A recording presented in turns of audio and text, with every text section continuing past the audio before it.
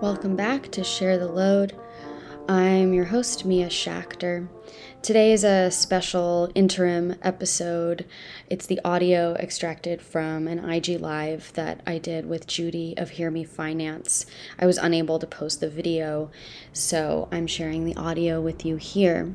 I think it was a really fantastic conversation and sort of a continuation of a conversation we had started at the launch party of the Space on Space magazine, which is a wonderful magazine that you can find around Los Angeles and online. It's edited and largely written by Emily Logan. Mia, okay. I met Mia through a friend, Emily, a mutual friend from Space on Space magazine. Make sure to follow Emily. I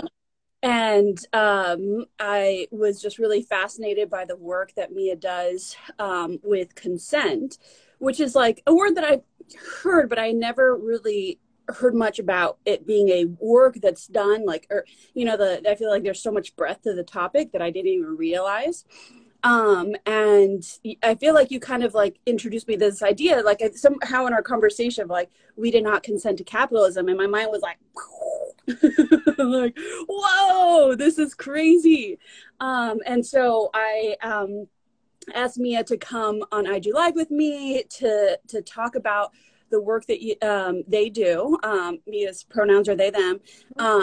And just to like talk about this topic, because I do talk a lot about in my work as a financial coach about, as someone who personally hates capitalism, but also is like, well, we're in this system. So I also don't want to be living paycheck to paycheck. I want to have some financial security. I want my clients and my community, my friends and family to have financial security. So how do we navigate those two? And I feel like you, Mia, are great to kind of like discuss that and dig into that and give us some insight so we can all figure out how to balance that.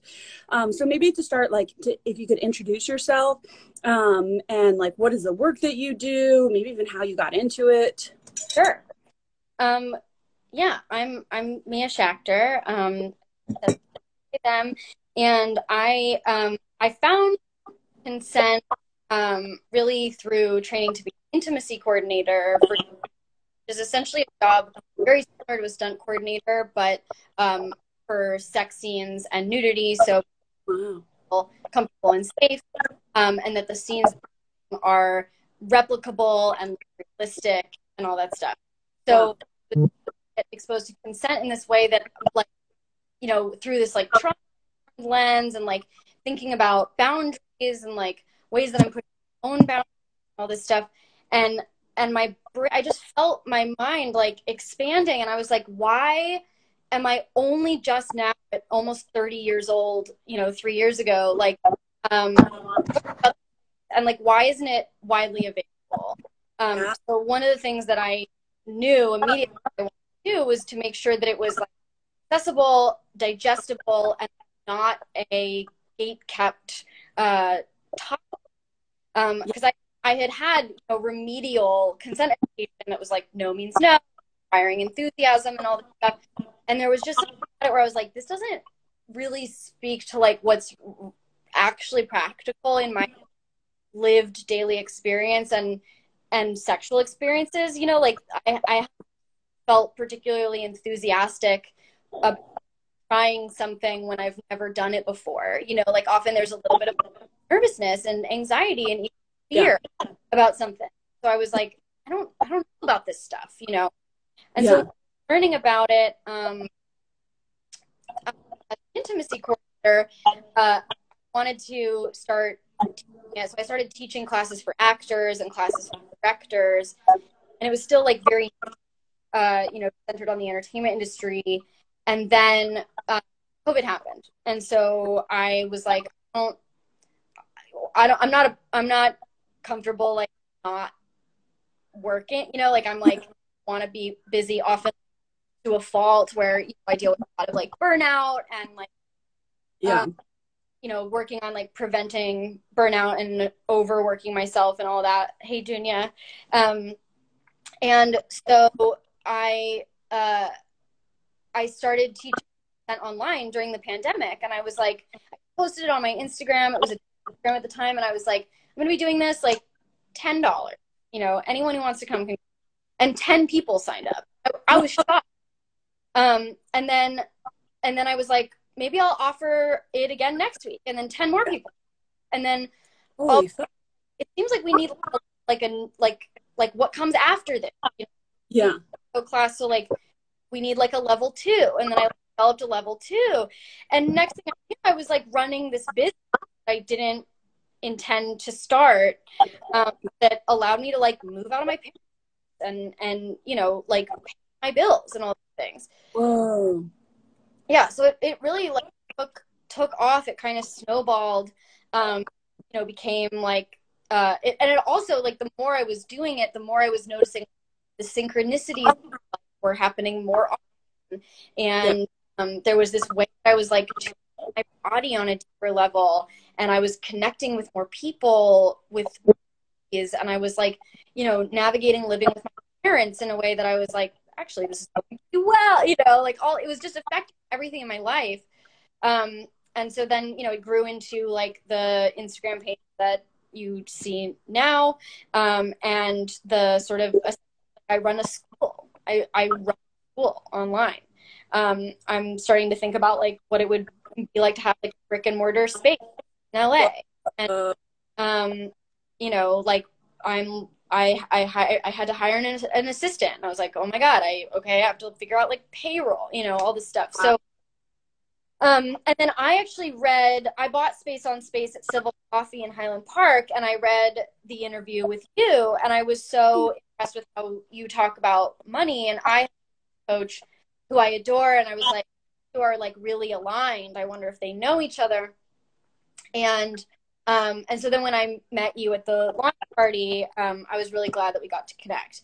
And then, yeah, as you said, like our conversation really started to quickly veer into like, we don't, and not just capitalism, I mean, we don't consent all these systems that we're born into, whether it's the gender binary or white supremacy or patriarchy, capitalism, you know, all like we don't even consent to being born, you know, like we're just, we arrive. And then deal with like what there is. And so one of the things that I think that brings up that's like incredibly complicated is this question of like, is full consent ever possible? And I think that there's, you know, about my sort of the way that I think about consent and the way that I teach it as anti-binary. And there's binary there that it's either you consent or you don't. Really think that that's realistic. Like there's, you know, I love my job, but I'm always going to wonder, like, would I do it if I didn't have to pay my bills? And maybe I would do it, but I certainly wouldn't do it the way to do it. You know? And there's things also like, you know, even the gender binary, it's like, do I present the way that I present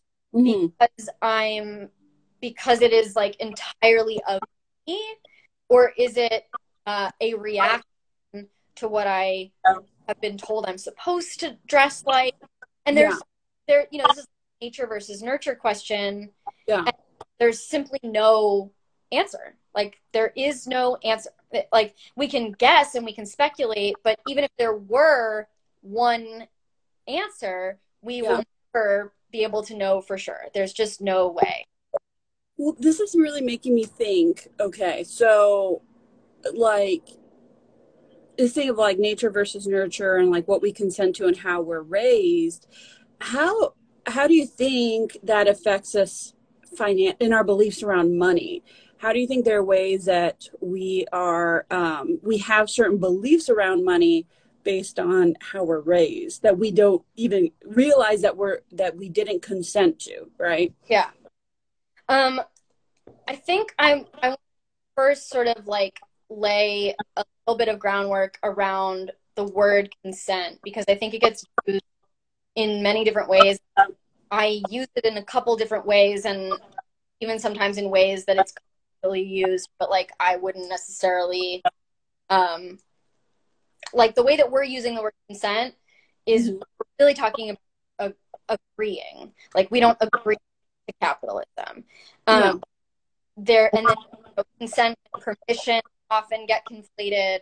Permission is something that happens in the moment, but it doesn't mean that consent is being practiced or that consent is taking place.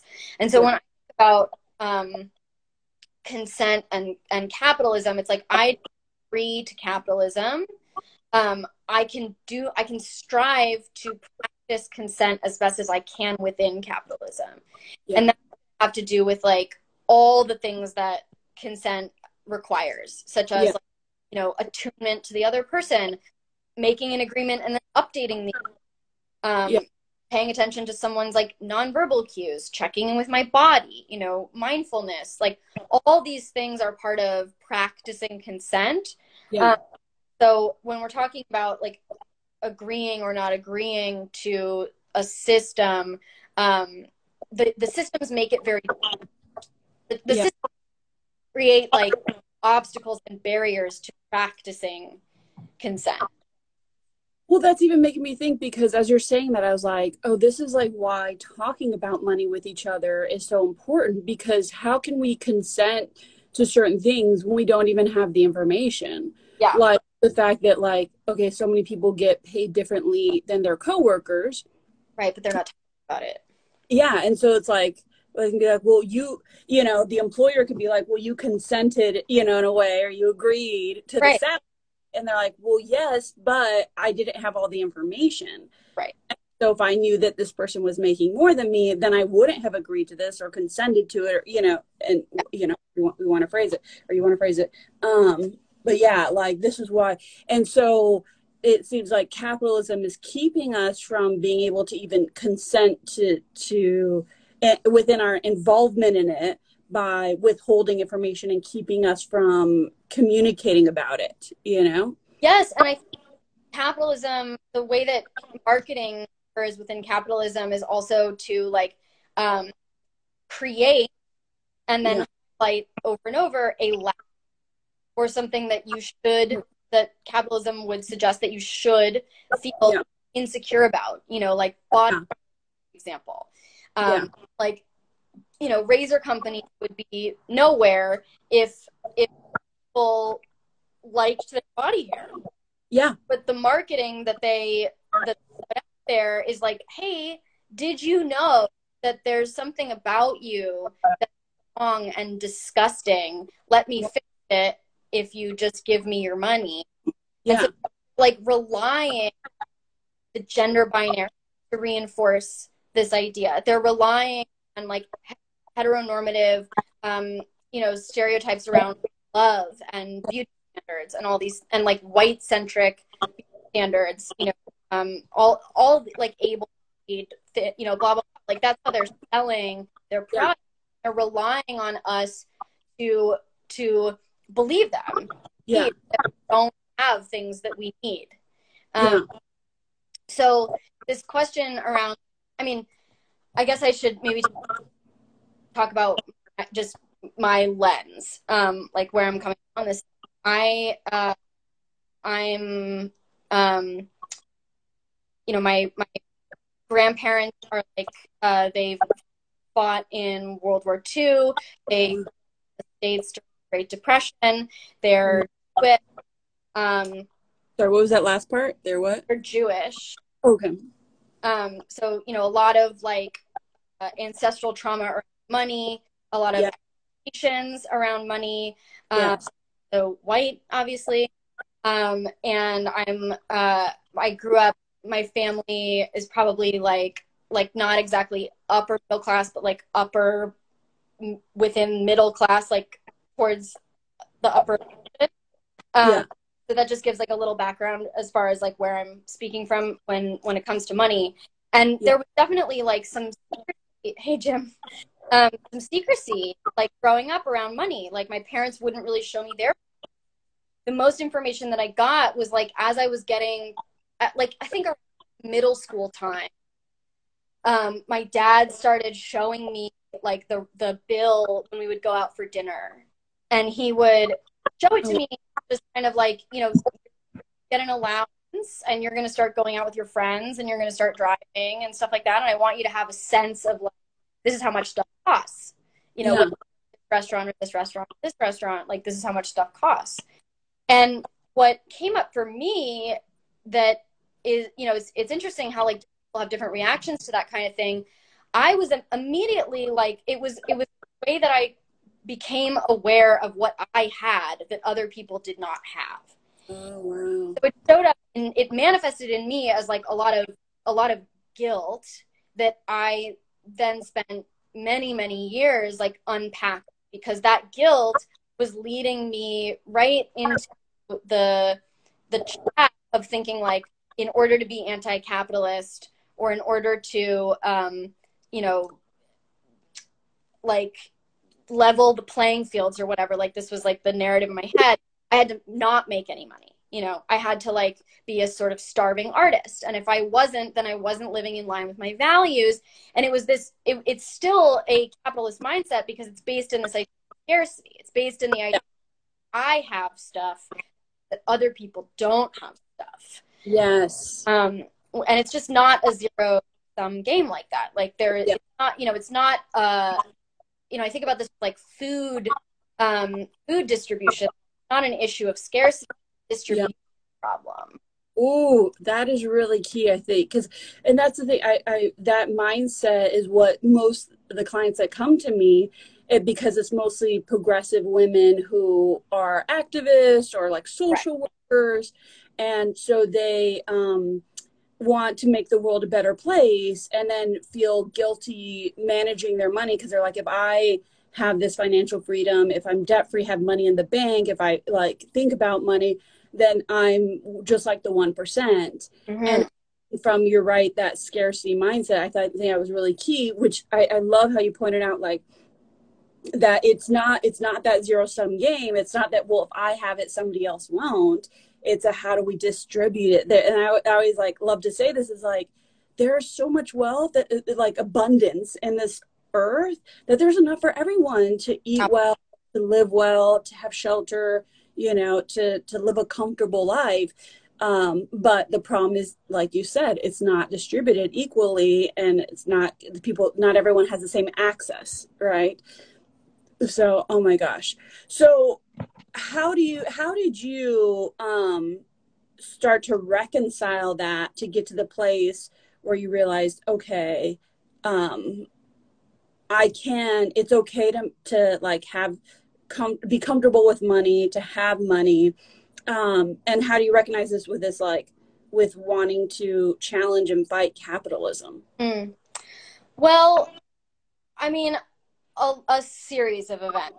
You know, I used to work in the theater, and I was doing that in New York for a while. I was doing like theater and visual art, performance art, academics business, and things that happened in the theater area of my life that like eventually caused me to leave the theater was like, I had two experiences with two playwrights, you know, kind of egomaniacal, like one who was total, and it was like right before like the Me Too erupted.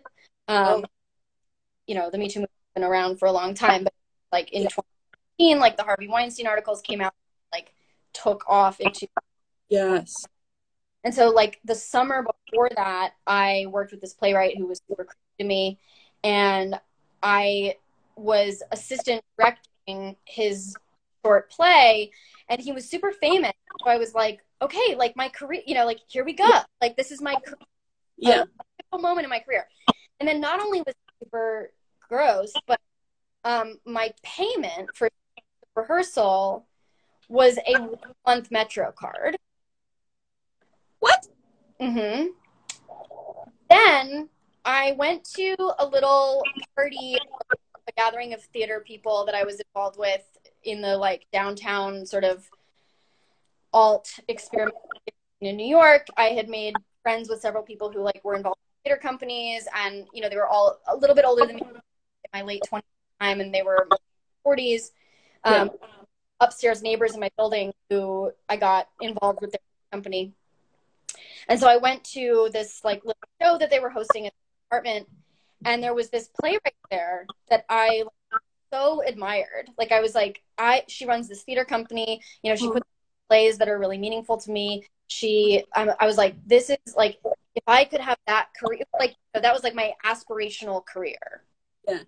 And then she gets on stage where she's getting interviewed as part of the show, and she's in her 40s, and she's about living in Bushwick with 3 roommates, and none of them could afford cheese. Oh. So there I am at like 27, and I was like, I don't think I can do this anymore. Yeah. Like if that is that is like what I hope, that's what I'm aspiring to. Yeah. You know? And I went downstairs and I cried. Like I went back down to my apartment and I just sobbed myself to sleep. I was like, I don't think I can keep doing that. Yeah. Odds that I'm going to become like a Broadway playwright. Like it's not, there's no money here. No money to make. Or there is money to be made, but it's not being distributed equally. Right. Because playwrights are making a shit ton of money. Yes. And others that are making nothing, which is fucked up. Right. And then even the people who are making a lot of money, like even the people who are making money but aren't like Broadway playwrights, they're constantly writing grant applications. You know, you have to run a nonprofit, you know, in order to like get your art made. And I was like, good fucking Lord, like I'm set out for this. Hey, Cam. Well, I do think it's like maybe too, even the system, maybe there's like producers that are making more, maybe there's like roles that do get the money, or just like there are people that could put more funding into the arts and make it very easy to access that money, but they choose not to, you know. And the philanthropy model is like wiki to me also, you know. There was like so much about it where I was like, I think I'm done. And then when I moved home to Los Angeles in 2018, I was like, I'm gonna write for TV. Like that's and it really was where I was like, you know, I had my first year making 6 figures, and I was like, holy moly, the way that this has freed me up. Like it was 2 things. I wonder how often you encounter this. It was on the one hand, it was like, oh my God, mental health is better. I take care of myself. You know, I don't have to feel guilt around buying like a $6 latte. I can stuff to eat. I can get a massage. But it was like, it was loosening up my strings enough to the point where I was like, this is comfy. And at the same time, on the other hand, I was like, I still can't afford a down payment on a house. I still can't afford to get a new car. I still can't afford to like turn down work in order to travel. I still can't do all, you know, I was like, whoa, I think it was like $102,000 that year. You know, it was like just over. I was like, this is so fucked up that the improvements that are happening in my life are like my stress levels are way down. My mental improved. I can afford to take care of myself, and yet still cannot afford, and I am not going to be able to unless I have many, many, many years like this in a row. Like it's still not gonna give the like life that I want, and so that's really fucked up. And like what can I do about that, and how do I sort of make sure that other people have access? Yeah, I definitely think your experience is super common. I think there's like a couple reasons that happens. Some like you're, because maybe people, even though they make a lot of money, they still don't have access to like an affordable cost of living because of whatever. So that is a reason that some people make 6 figures and then are still struggling. And then there's other reasons where so many people still struggle even when they drastically increase their income, because All their money trauma is self-sabotaging them is like another reason. Like I've seen people is like, well, because they're so used to the scarcity that they had maybe growing up, especially people who grew up poor experience this a lot, where then they are afraid that they're going to lose it. So they spend it as soon as they have it because their fear of like, well, if I don't spend it now, I'm going to lose it somehow. And so we have to kind of break down and really honestly do like therapy around all the trauma that they've experienced. So they like, are able to release those beliefs from their childhood around money that just like literally follow them. So there's like so many reasons. Like, and that's the thing is too, like, because like for me, my cost of living is so low in LA because I'm in a rent controlled apartment that I'm not supposed to be living in. And so like, and so like for me, if I was making 102 living in LA, I'd be like rolling in it, right? But then not everyone has access to those networks too. And part of it, I'm very lucky that like, because of like the communities that I've lived in, like my mom is also in a rent controlled apartment. We have networks of people that have really helped each other out and been like, hey, get into this place now before the rent. And our neighborhood, I live in Echo Park, and our neighborhood, when we moved to this area, was a lot cheaper, and now it's gentrified.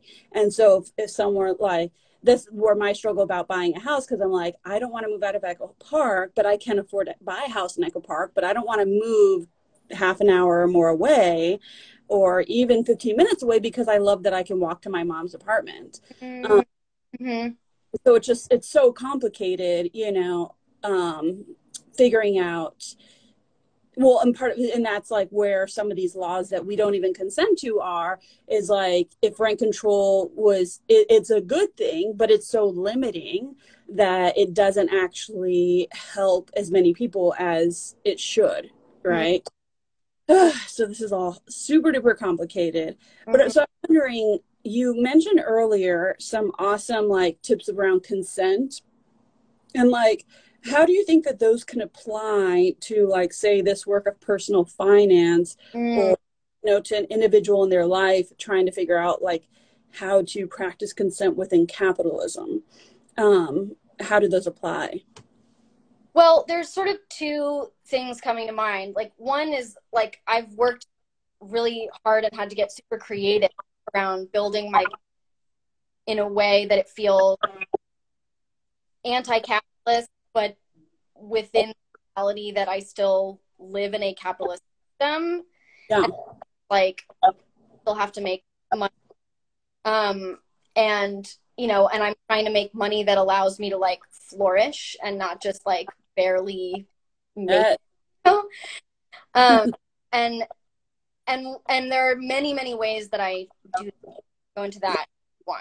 But to answer the question, the other thing is that a lot of what I think capitalism relies on in order to keep the money in the of few is this separation between our minds and our bodies, and that is baked into industrialized medicine. Yeah. Oh my God. And so and psychiatry stuff. Oh, it's hard, huh? Thanks for letting it better. Thank you for telling us that. In the Confident Money Club, and also knows Emily. That's how I met Jamie. Can it tell me if my audio is better now? It might still be a little bit choppy. I wonder why. My Wi-Fi signal is... I think you're a little better now. I can also put on headphones. That might help. But that way the whole time. I definitely noticed you were a little choppy earlier, but I could hear everything. Okay. So. All right. Sorry, I probably should have said something sooner, but I was like, well, I can hear everything. So. Okay. There's feedback. Headphones may help with that. I wonder why. Okay. Can we get here? Just running social media or businesses on social media. And that's making me even think is like, we like in terms of like what we consent to in capitalism is like we get fed like things like Instagram. It's like, and it's where, it's like free resources, like great, awesome. Hi Jamie. And you can run your business and it's like an awesome resource. But then, after you've gotten used to it and you build your business around it, all of a sudden they start feeding you ads, and then they feed you more ads. And by that time you're so dependent on it that like you can't just like switch to something else. Or you get dependent on having it because of that's your network and that's how you connect with people. And yeah, that's just the way society works. And then we're fed ads like, like Instagram used to not have ads, and now it's like every stories is sponsored. And so it's like we didn't consent to that. But it's like, but they're like, well, but you're getting this free service. And it's like, well, but you do kind of like manipulate us into becoming dependent on it, so then you can force us. I don't know. Well, and we've become the product. Like we now are the product. Like originally Instagram was the product, but now we are the product that Instagram sells to advertisers. And then they don't want to. So then people who are trying to sell stuff through Instagram, like me and friends of mine, like if we don't buy ads, they don't promote, our stuff gets buried in the algorithm. Yes.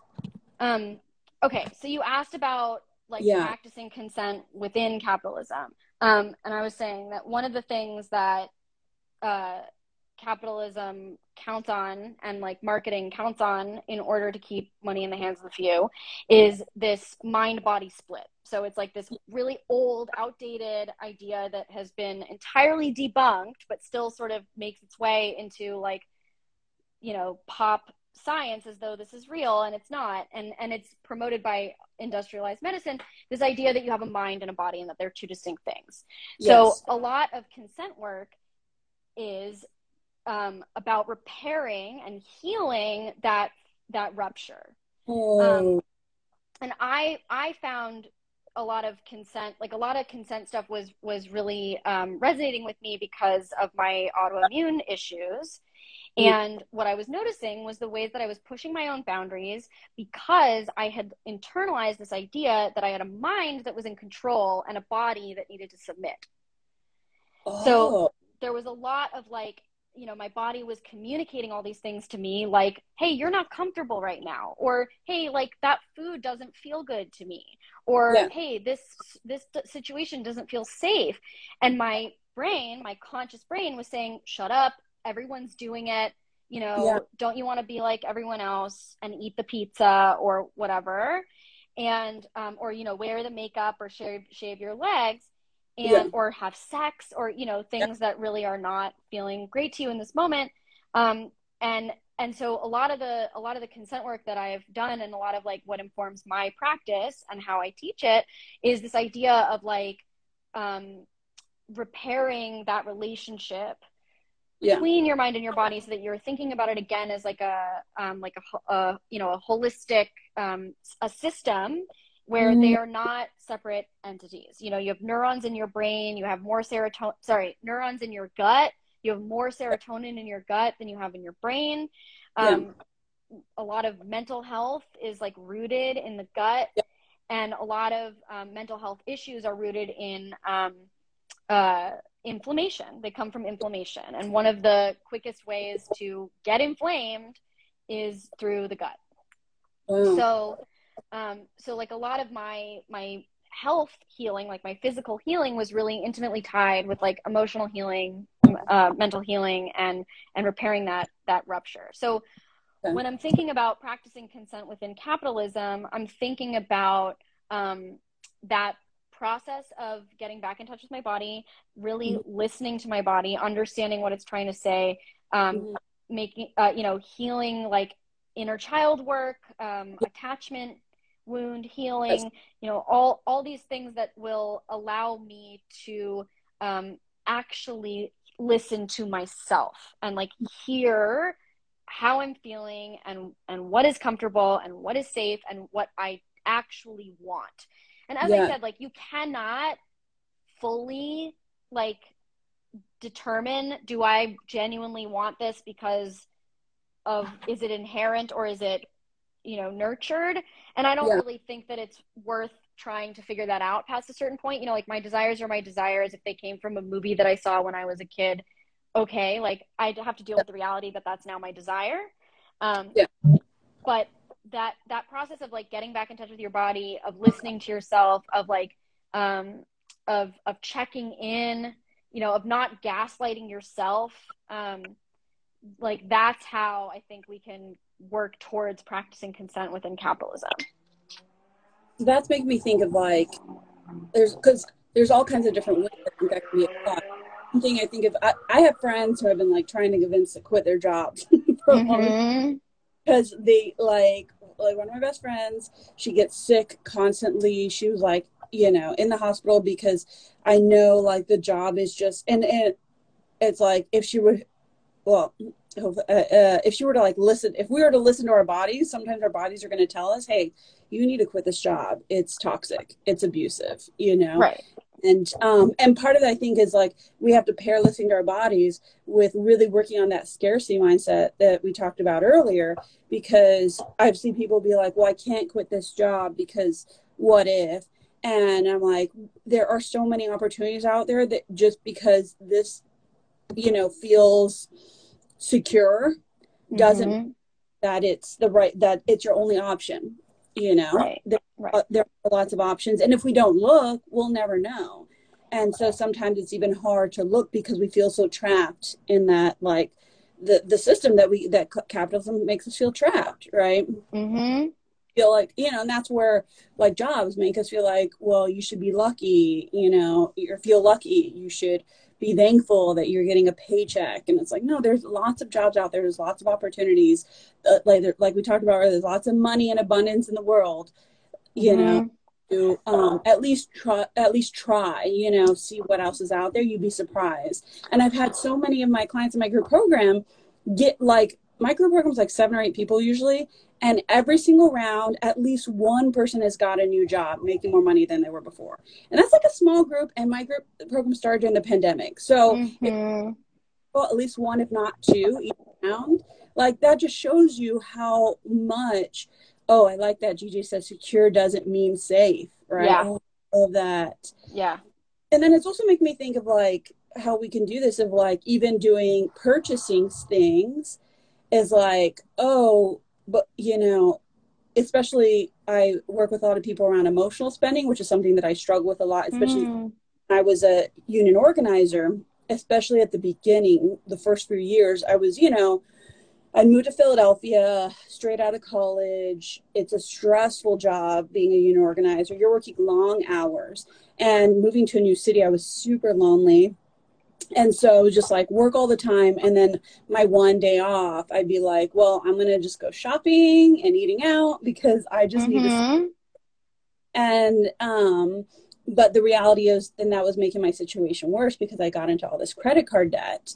And so realizing that I talk about this all the time, the self-care industry is like not self-care, it's just them advertising to us and getting us to spend our money. So we're constantly indebted to them and in that cycle. And so this make me think is like when you're dealing with emotional shopping is actually often, if we listen to our gut, and I would say this, like some emotional shopping, it's okay to emotionally shop, right? And especially if you have the money for it, it's not like a black and white bad thing. Like there are days when it's like, I have a bad day and I have a restaurant that I like to go to get a specific pasta dish. And that's great. And I love it. And it makes me feel better. But often when it's emotional purchase because capitalism tries to sell us something that we don't even end up using, or because, like you said before, because they're making us feel bad, like, about ourselves, when the reality is we're beautiful or perfect, just, great, just the way we. And so it's like, maybe those are the moments too, where like you mentioned, if people practice what you're talking about, where they listen to their gut and be like, okay, what is my body feeling? And your gut will probably tell you, like, it's going to be honest with you. It's like, I'm only buying this because I'm making the ads making me feel bad or whatever. my job made me feel shitty. And so I feel like I need this to feel better. And so then when you're listening to your gut, it can be like, will this actually help? Or because that's what I talk about a lot too, is like some of the stuff like buying it does help, Mm-hmm. relieve some stress or, like bring value to our lives. But then some of the purchases don't actually help. It's just covering up, the root of the issue. And what we need to do is get to the root of the issue. And maybe the root of the issue is actually just quitting your job or, or setting a boundary. And maybe Right. that's another question, because like that's something I'm thinking a lot about is like I've actually been on this journey of setting more boundaries Mm-hmm. because I feel like I tend to get sick when I'm stressed out. Mm-hmm.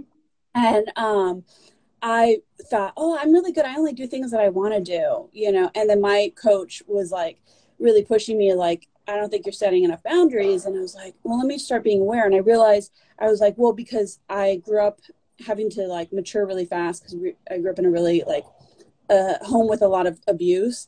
And so I had to kind of mature and start like, and feel like take care of people.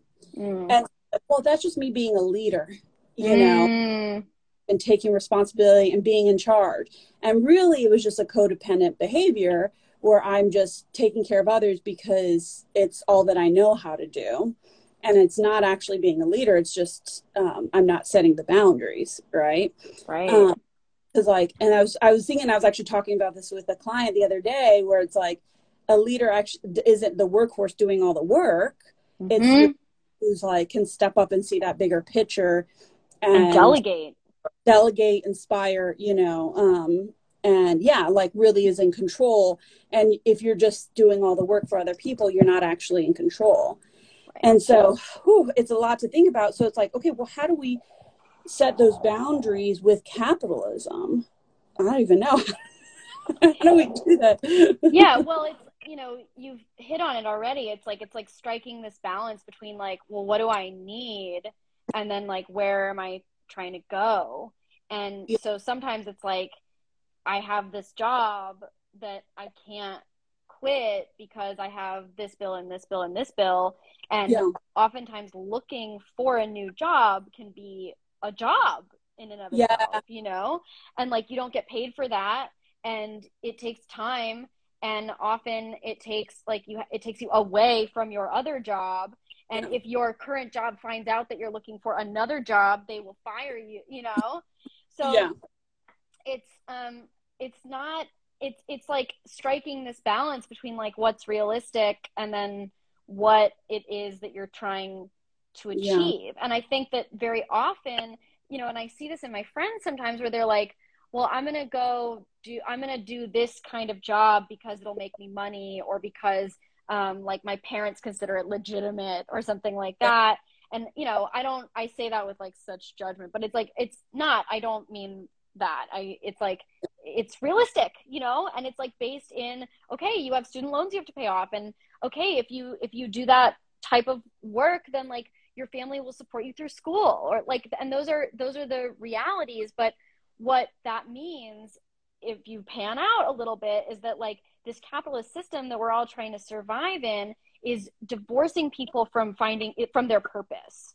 Like yeah, it's so hard for yes, anyone to find what they love and what yeah, feels purposeful and meaningful to them, yeah, because they are making $15 an hour trying to pay rent in Los Angeles or New York or Chicago or Seattle. Like it prevents people from like living to their potential and doing the things that feel aligned.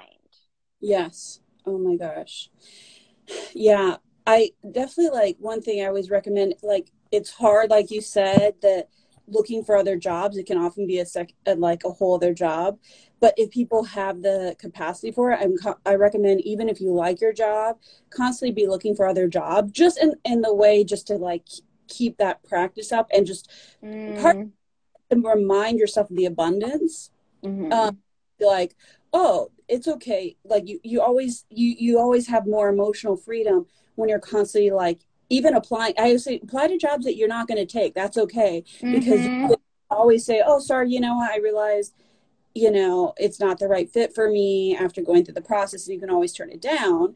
And then you could use it potentially for leverage at your current job to negotiate more, but Mm-hmm. at least it helps you with that the scarcity mindset to remind yourself, Right. like if There are something, jobs out there. like, wait, there's jobs out there. Yeah. Um, but this makes me think of like, because as we were talking, I started just thinking about Instagram and all the ads, and how the algorithm. I just there's so many times where it's like I look at like a kitchen pot, and then all of a sudden I'm getting ads for that pot everywhere, or Yeah. that, you know. And there are ways to make it so like, I forget, you like erase the cookies or something. Oh, Um, uh-huh. that every once in a while. Maybe I need to make a post on this, because Mm-hmm. like you're much less likely to be manipulated by those ads if it's some random thing that you're not even going to want being Right. advertised, versus something that's targeting you specifically because it knows that you thought about it, but then you thought about it, you said, no, this is not the right purchase for me, and then they're still like, Right. no, but you do want it, and you're like, but I said no. you Yeah, know I know. and that's like make me think of like, oh my god, that was just like, no means no. And the ads are not like they're not like practicing consent with us. No, they're not. I mean, and like so many surveillance things are not consensual at all. I mean, yeah, like I do often think that Instagram is listening to me Oh when my yeah, like, I'll talk about something and then um, or yeah, I guess it's the cookies because like if I look at something else, if I look at something on my phone on Safari, it'll yeah, start to show up on Instagram. yes, oh my Yeah. gosh. Yeah, so I'm gonna have to look up like how to erase cookies, like a Mm, search history, or different stuff like that. So maybe I can make some materials for people, because that can be a way. And I always talk a lot about like with my clients, I'm like, unsubscribe from everything. If you really mm, sign up for email list to get that 15% off, and then I immediately unsubscribe, just because it's like then I'm going to be advertised to buy something that I don't actually want. If I really want something, I'll go find it. yeah. I'll find a way to get it. So Mm-hmm. yeah, and I'm trying to think if there's like other ways that we can set those boundaries with capitalism. I think part of it then, this made me think another thing is like having the conversations with our friends about this kind of stuff, because then our friends could, especially in my 20s, there's so much peer pressure of like, oh, you should buy this, you look so good in it, or oh, you should, let's go out to, just get another drink, even if you don't actually, want to. There's a lot of peer pressure around purchases, especially when we're younger. And having the conversation, and that's the thing is like, for not having conversations about, this is what I want for myself financially, and this is where I'm at, this is how much I want to spend, and setting boundaries with our friends, our family, or even Mm-hmm.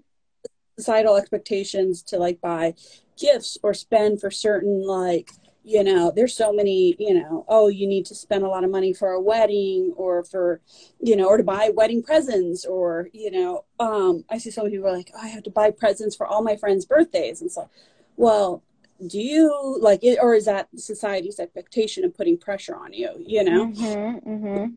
And so how do we have those conversations? Because it's like, I don't think our friends are coming from bad, places. They just, that's what they No. realize to do too, you Right. know? Right. I mean, there are ways to get creative, like I think like there was a time when I was really into making granola. And so for my friends' birthdays, I would like use a recycled jar and I would make granola. And I was like, Oh, this cost me $1. yeah, And, here you go. You're welcome. yeah, I think there's like a lot of what you're talking about. Yes, it's like, yes, boundaries for sure. I think it also comes back to that thing of like, checking in with yourself and being like, why do I feel like this is important? Is it a should? Like, am I shoulding myself? Am I saying like, oh, I'm yeah, supposed to do this for my friend, or shouldn't I be honored that I was invited? Like those kinds of things. And really checking in with yourself, and the self-care stuff that you mentioned too is huge, because I think when we're sold self-care products and services, it taps into this like deferring to external authority stuff, And a lot of like, and I've dealt with that always, like, you know, even in my dating life where I'm like, where I was dating older people. And so I was always sort of like, well, they must know something that I don't know, or like, I trust their judgment over mine. And then finding myself in situations where looking back, I'm like, I didn't really want to do that. And I just sort of thought Yeah. like, this is what I'm supposed to want or something like that. And so with the self-care stuff, it's like, yes, okay, I'm going to pay a body worker to like give me a massage. Yeah. But am I going to pay for like this face mask? Am I going to pay for this spa treatment? And sometimes the answer is yeah, you know, and Yeah. sometimes it's like, fuck yeah, I want to be pampered and I want it to be elegant and glamorous and I want all this fancy products and, you know, and then sometimes it's like, well, you know, am I trying to emulate something that I've seen on, you know, she's on everyone's minds right now, like that I saw Kim Kardashian do, Oh, you yes. know? And so like, so then it's like, if you check in with yourself and you're like, I really want that, that actually sounds amazing to me, great, do it. But if it's Yeah. more of like this is what you're supposed to do when you make money, right? You know, if it's a little bit more like dissociated and a little bit more like, detached in a way from like what feels like genuinely aligned for you, Yeah. then you know, just check on it. Like it Yeah. doesn't mean like it's a no, but it's like just ask yourself where this came from. Like where did this desire come from? Because a lot of our desires and preferences are societally constructed. We've learned them Yeah. from advertising, from movies, from TV, from pop music. And I love pop music and I love stupid Me too. television, you know, Me but I too. think one of the problems is that we're not given like literacy around how to consume that stuff in a critical way. Oh my God. That makes so much sense. I like that. I never thought about that way. We're not given literacy how to consume it in a critical way. Because it really fucking gets to you. Like I was like so annoyed. I made a reel about Kim Kardashian's of I like people saw. need to work, you know. Yeah. But I'm also fascinated about her. I Mm-hmm. mean all like the stuff around her and Ye's divorce. Mm-hmm. As also I'm really fascinated because he and what he in his behavior reminds me of my father, and so I also Mm-hmm. have empathy for her because I'm like, oh my God, like I see the emotional manipulation, the fucked up abuse, like I know exactly what that's like. I totally relate to all that, and I also love reality TV, so I may have just binged like the Kardashians, Mm-hmm. Mm-hmm. super critical and love watching the show, you know. Yeah. But like literally when I was watching it and like seeing all the clips of Kim and then Chloe talking about her nose job, I was literally like watching. I was like, should I get a nose job? like, Isn't that incredible? like, Yeah. It's like, you know, there's ways that I think that that phenomenon takes place in a really positive way. Like I've seen so many people you know, discover like oh my God, I didn't have the language for like for transness until Tumblr, you know, and like and that's been a miracle and like literally life-saving for a lot of people where they're like, I didn't realize that I was like trapped in this system or in this city or in this house where I wasn't allowed to like fully be myself and yeah, you know understanding like oh my God there are like surgeries and hormones and like things that I can do and like yeah, it literally saves people's lives and then it yeah, goes the other way where people are like yeah, oh I didn't know that I could like get a nose job yeah, or this surgery or that surgery and it comes from a place of like implanting almost like incepting yes. um these insecurities that then you know lead to someone profiting off of that insecurity. It's fucked up, man. Yeah. Well, this has been like such a helpful conversation. I love it. I really appreciate you joining me. I wanted to maybe we could both share for those who want to work with us because Yeah. there's such important work that you do, and I'm sure there'll be people who would want to take your classes or, you know, Mm. what's the best way if someone's interested? Like what kind of offers? Yeah. Well, I do one-on-one coaching, like boundary coaching. I do classes. I do like long form programs, and then I do like one-off classes or intensives. So if you go to the link in my bio, you'll see a link that says classes. That'll take you to the one-offs that I'm offering.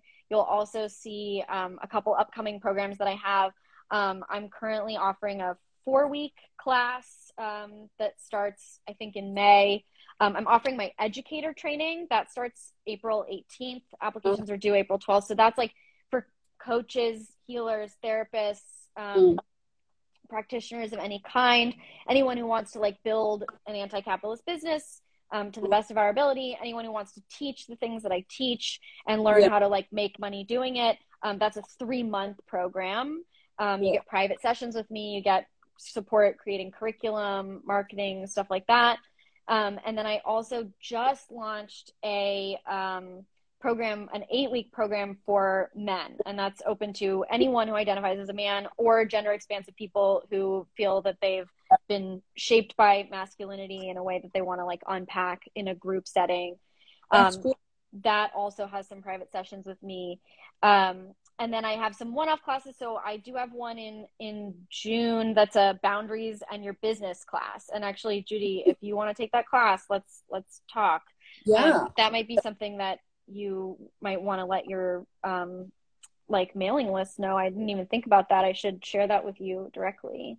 Yes, please send me the information. So that one's a 2-day intensive, and it's all about like, it's about building an anti-capitalist business, and also like finding aligned projects and shirking the scarcity mindset around you know, what's out there and what's available to you, figuring out who your audience is and your mission and all those things. And then I have a self-advocacy class coming up. It's a one-off, April 13th. So there's a lot of stuff going on, and you can find it all through the link in my bio.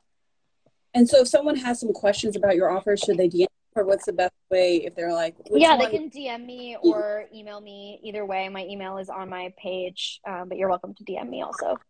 Okay, awesome. Yeah, I'm so excited. Let me know that, because that's what I'm trying to figure out like right now is like, okay, how do I set boundaries in my business? How do I figure out, what's, constantly figuring out like, how do I figure out the direction in a way that's good, that's constantly attracting the audience that I want. We've talked about that. For those who don't, always I've had insecurities of like, if I share all this, like even like all the radical beliefs that I have, am I going to have people come after me? Like, I don't want the negativity from the conservatives. Oh my gosh. No, I mean, that's like, we were chatting about that when we were DMing, like there's ways to communicate who you are and who your audience is, that will essentially filter out people like that. And you don't like, I had a lot of boundaries listed on my site that were sort of, that I've now discovered are like pretty unnecessary. Like, I don't need to say that like transphobia is not welcome in my class. Like it does say that on my site when you check out, but I'm like, oh, like look at who signs up for my classes. Like it's sort of, I'm clearly doing something right in that I don't actually have to deal with people that I'm afraid to deal with, Yeah. Oh, I love that. And if anybody is interested in getting support in making a plan to reach financial freedom, learning how to budget, how to overcome that scarcity mindset, how to just finally really feel confident. I work with women and their partners, either individual women or women and their partners, if they want to include their partner in the coaching program, my group program, the Confident Money Club. And I help them. A lot of them have been afraid to check their bank account or like are nervous to see the status of finances. And then I help walk them through that process, through then becoming confident of like knowing how to budget in a way that's actually going to finally stick, learning how to pay off debt, how to save, how to set up good money habits, how to invest, all those things. So if any of y'all are looking for support on that, you can DM me, or there's an application at the link in my bio. The next round starts in April.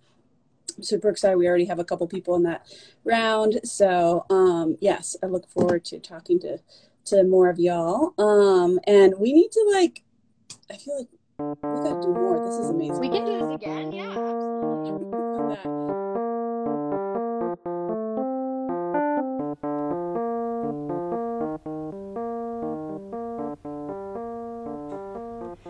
applications are currently open for my spring 2022 educator training. So if you want to bring the consent and boundaries concepts that I talk about to your business or your job, or if you want to build a business based on those concepts as a foundation, this is a program that offers not just all the comprehensive consent education that I offer already, but also business support, support building curriculum, social media support. There's a mental health first aid training taught by Umu Silla, who was on the show last season. There will be nonviolent communication training from Minachi, who was also on last season. And you'll get a community of amazing people looking to think about, talk about, and teach the same things that you are. The first one last year was incredible. Some of those people I'm still working with or working with for the first time. They're people that I consider trusted colleagues, and we brainstorm and ask each other for advice all the time. It's a pretty amazing group, so if that's something that you're interested in, applications close on April 11th. The link to apply and to read more information about it is on my website, sharetheloadinc.com. Share the Load podcast is produced and edited by this guy, me, Mia Schachter. I also wrote the music. If you want your question answered on the show, you can leave a voicemail at 213-290-0610 or email a voice note or written question to podcast@sharetheloadinc.com. I have recorded classes available to download or stream on my website. I have several classes coming up, and the educator training applications are open. That will start on April 18th. It's a 3-month program if you want to build your business around concepts of consent, boundaries, and being trauma-informed. There's tiered pricing available for everything, and you can see that all on my site, sharetheloadinc.com.